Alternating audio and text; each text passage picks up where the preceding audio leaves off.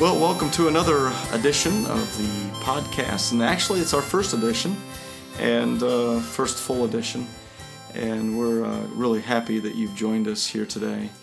Of course, I'm Steve Hollis, and Eddie Hammond's with us, and it's good to be able to just sit here and to chat with each other. Before we get started, I just want to say a word of prayer over this podcast that the Lord will lead the way. How about that? Amen. Heavenly Father, we just thank you for this day. We thank you for what you're doing in each of our lives, and we just pray that as we go about talking about your business and talking about your word, that you would have your way in our answers and our questions that we ask, and the way we need to kind of address some important discussion about our community and about the believers and about those that we come in contact with on a regular daily basis and our own lives. So we just ask, Father, that you would lead the way. Holy Spirit, just give us guidance and wisdom and direction as we lead this podcast now. It's in Jesus' name we pray. Amen. Amen. Amen. Well, your last weekend's sermon was can't always get what you want. Is that right? Can't always do what you want. Can't always do what you want. And it was a great message. Again, you're going through Corinthians. You're doing a great job. I want to say that again. And it's really interesting. As I was listening to it again, just kind of getting ready for this podcast, one of the last things that you did was you had a reference to a Tony Evans video clip, and it was talking about the elephants with these chains, and a lot of times they're not. They're just chains that are holding this big, powerful beast. Yeah, they're not going to hold them, but they've been trained to do it. Since they were baby elephants, and they think that they're being just held in one spot. And it was such a neat story to talk about the chains that we have in our lives, that it's amazing as we as believers have these chains around us, and we don't let the power of God go through and to develop in us the way that we're doing. And in fact, the way he was saying is they were just there for performance, but didn't recognize their power. Right. So talk a little bit. I know I'm kind of going backwards and starting with that first, but just say a little bit about those chains that you've seen in this world and around Sullivan. And what have you come? Can you talk a little bit more about that? I think those chains are self-imposed. We put them on ourselves. And it's kind of how we're conditioned.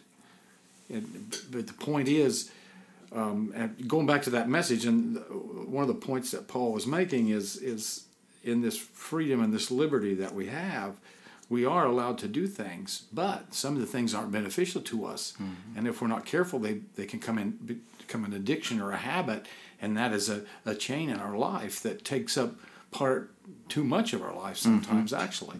And it's the point that, I think about we don't have power, and I think a lot of times in the believer's life it goes back to us not spending time with God. We don't pray. We're not in the Word like we should. If we can keep our souls alive in Christ, we can sense that power. But because of selfishness, there's a whole list of chains that can be in our life, self-centeredness, whatever, that we always come first before God, and that holds us back, actually. And that can rob us of any kind of power. Mm-hmm. And when we come to church, because we haven't been living for Christ all week, or hit and miss, we don't sense that power. Right. And we're just waiting, as far as performers, to whoever's doing what is going on up front in our lives, and we should bring things to worship. So we don't come to get. We should bring ourselves and offer them a sacrifice to God. Yeah. How it happens during the week needs to be the same as what people see on Sunday.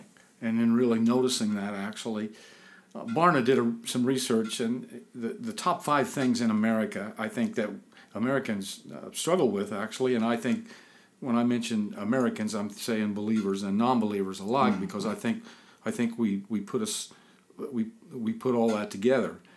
Here are the things when I think about chains and things that hold us down and things that we can worry about or think about upcoming in the future in a few weeks. In chapter 8, Paul gets into this sacrificing meat to idols, and I'm not going to get into that today because it needs to be explained, but I'll be able to explain that, actually.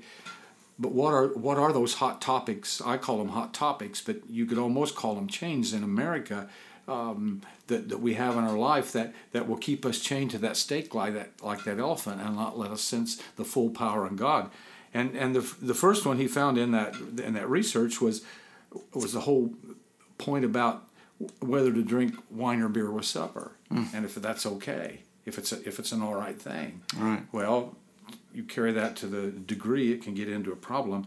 The second thing, this was 60% of Americans overeating was one of the issues. No kidding. The third one was social media, having that to be too much a part of our lives and governing us and leading us along. Electronics. Forward procrastination, not doing what we say we're going to do, actually, and putting stuff off, and then which goes into laziness, and then the last one was anxiety and worry. 60% of Americans are attacked and held captive, so to speak, by anxiety and worry. And you think about a chain. I mean, being chained to that's 60. Let's say 60% of your time is spent on anxiety and worry. There's no time for anything else because you're always concerned about everything. Right. And as fellow believers, we're to... Paul said, no. Right. Do not be anxious about anything. Exactly. Well, your question to trust. Would be no to God, Right. So. Yeah, and it is hard to change that mindset. And it starts when we're young. It starts as we get concerned or worried about something that is imposed upon us at times. Sometimes we've imposed it upon ourselves through certain anxieties or insecurities, and Jesus and the Word of God says, "Cast your cares on me, trust me, depend upon me. Yeah, cast your worries on me. Don't worry about tomorrow. Tomorrow will take care of itself." Exactly. Yeah. If anything should have a chain on it, it should be our old nature, but it's allowed to run helter-skelter sometimes and runs free. That's the one that should be chained to a short leash. Right. And the only way we can do that is our relationship with Christ. Mm-hmm. Everything we talk about now till Christ comes or God takes us home, it all comes back to how much time we spend with Jesus. Amen. That's everything. Everything in our life stems from that, actually. Yeah. How much power we have, if we're using our gifts that God has given us, it all comes back to this one issue of giving God time every day. Mm-hmm. So... Yeah, and I think that I just kind of want to just highlight that a little bit about spending time with God every day. I think that maybe sometimes believers in Christ, whether you've been have accepted Jesus a long time ago or whether you're a new believer, there's a certain self-imposed thought that we have sometimes that says, man, I've got to read a book of the Bible a day, or I've got to read a chapter, or I've got to, whatever you've self-imposed, to spend time with God, to spend that good quality time with God. And Satan uses it as one of those areas to buck up against, well, if I can't meet that standard, then I'm worthless. I'm worthless. I just can't do it. And God's saying, look, I just need you. I just want your time.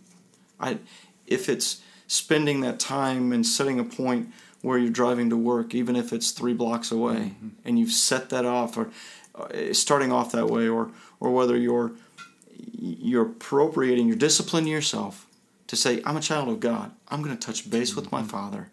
And this is what it's going to look like. And you can grow in that development. But it's so important, just like you said. And when you say the power of God in us, the power that we're not letting being used, it's the power of God in us to do the great things that He would have us in store, or has in store for us to do. So the gifts and the abilities, the talents that are developing in us, or maybe natural to us, that are empowering the kingdom growth around the city, around our community, in our family. In every sphere of influence. That's right. We talk about that a lot here, about spheres of influence, but I can't reiterate strongly enough how much impact that when You look out on Sunday morning and all the people that are here and all the people that's going to hear this podcast, how much power they really have, how much impact they can have on this world. By can you imagine how many people that, let's say there were 325 people at Crossroads last Sunday. That's not counting kids, adults, but how many people they'll be in contact with that whole week? It's thousands. Right. It'd be in the thousands, I would assume. Right. Of all the people that we work with, we go to school with, that we live with, and on and on and on. We are in touch with humanity. It's staggering almost to think about it. Yeah, it is. It trickles to one to the other, and we have effect on quite a few people. That's for sure. I think sometimes we get in such a small bubble with ourselves that we think, oh, well, that doesn't matter. Well, and it goes back to what I said a few weeks ago when we read that list. We need to go over that every day, who we are in Christ. Mm-hmm. We need to have that list. I ought to get that list out there. Yeah, we could make a copy and put that on the website or something. We need to say that every day because it gives us self-confidence. Mm-hmm. Mm-hmm. I am this because of exactly. Christ. Yeah. God has planned. He has purposed our lives, and in going through with the processes of our lives in Christ, it's amazing to think of the potential. The amazing potential. Yeah, that's why that's what I say. I've said this 1,000 times. As you look out over the family of God, there's an aura of potential just hangs over us. Mm-hmm. It's amazing. It is amazing. Well, the chains that are there's a lot of different types of chains, and there are some even that Satan uses to really deceive us, to lie to us, like, oh, that's not a chain.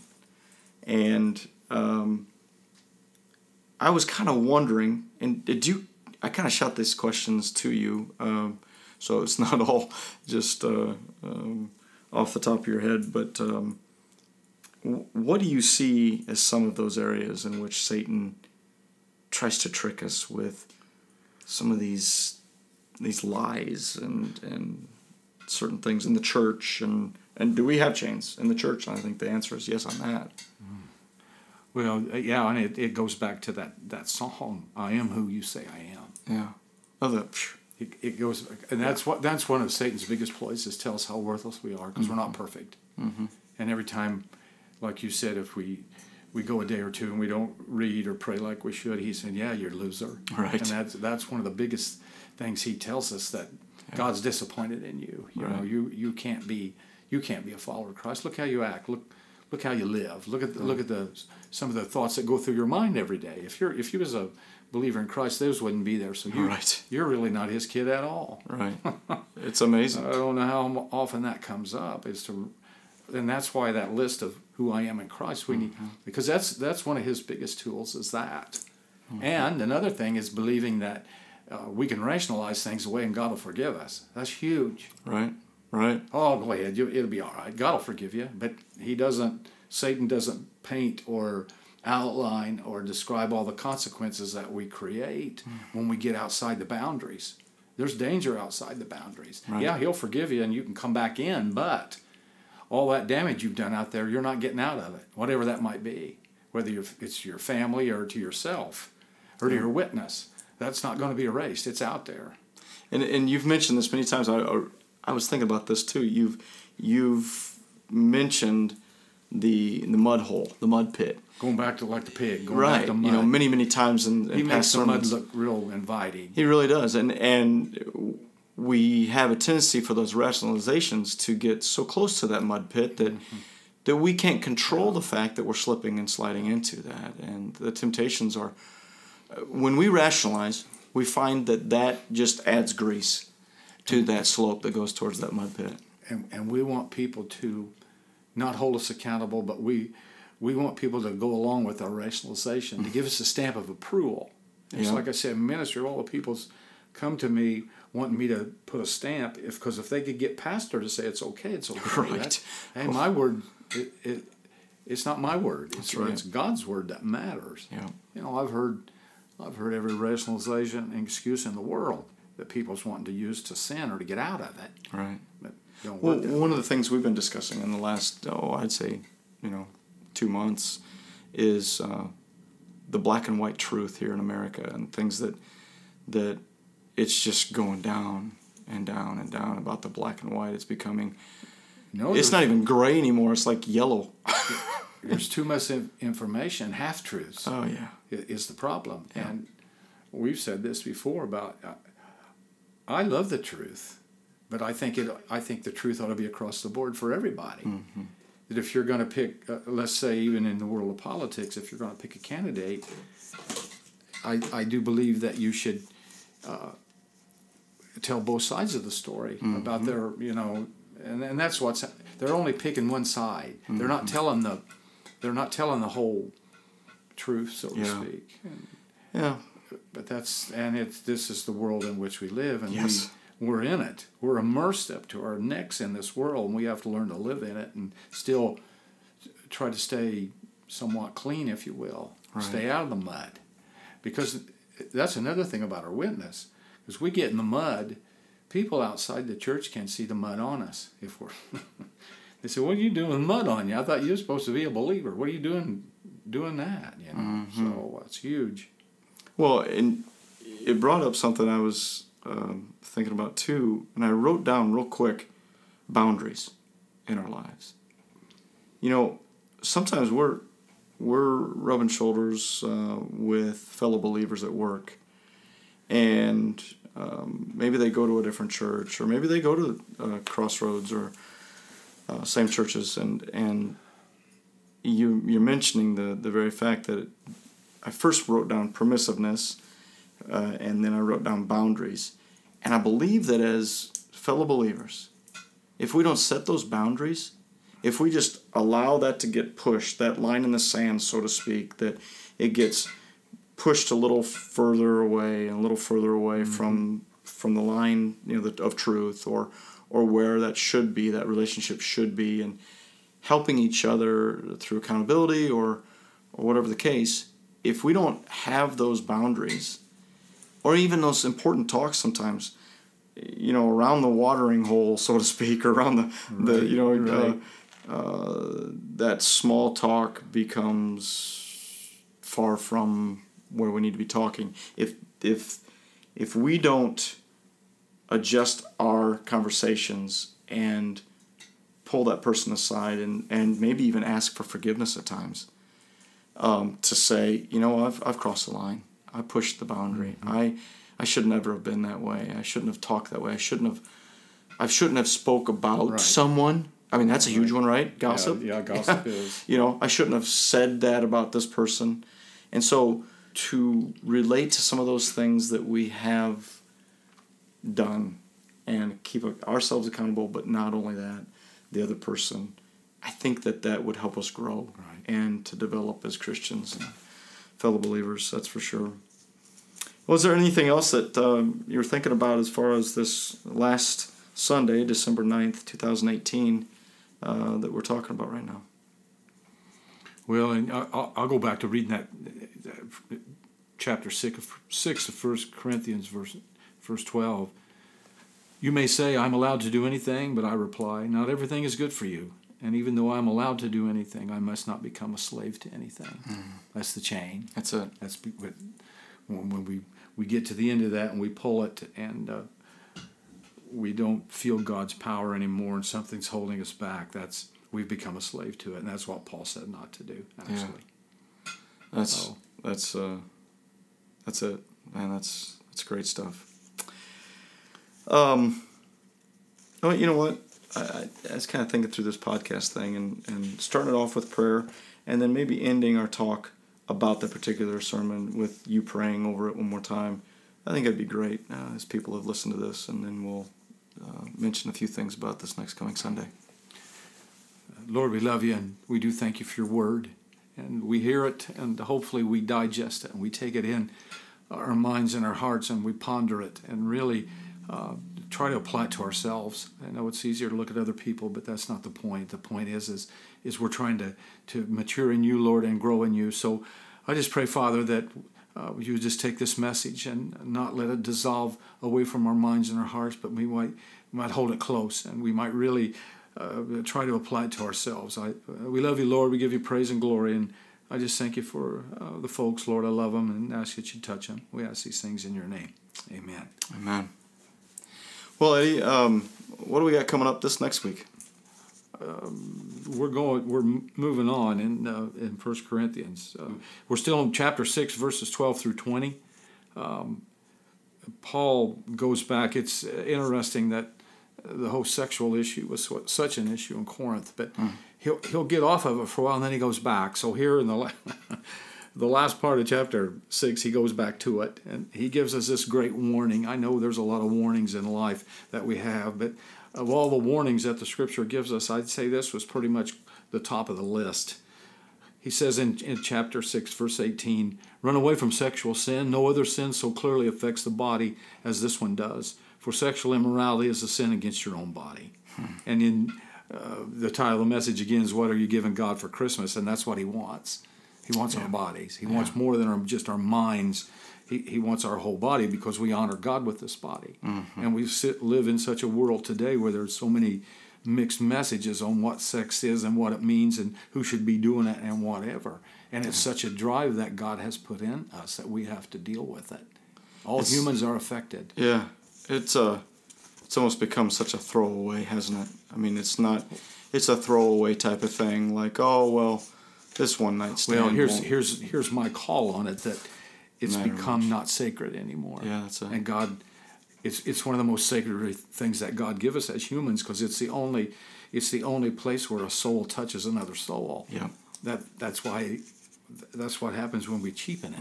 You know, and I get on a soapbox here and go on, but that's what we're going to be talking about Sunday. I see. That's awesome. Well, I tell you, we're going to wrap it up, and it's been a great time to just talk with you, to talk more in depth about the last message that you've had. And again, I've really enjoyed this, getting prepared for this first one. And I know that we're going to enjoy the ones in the future. So, Amen.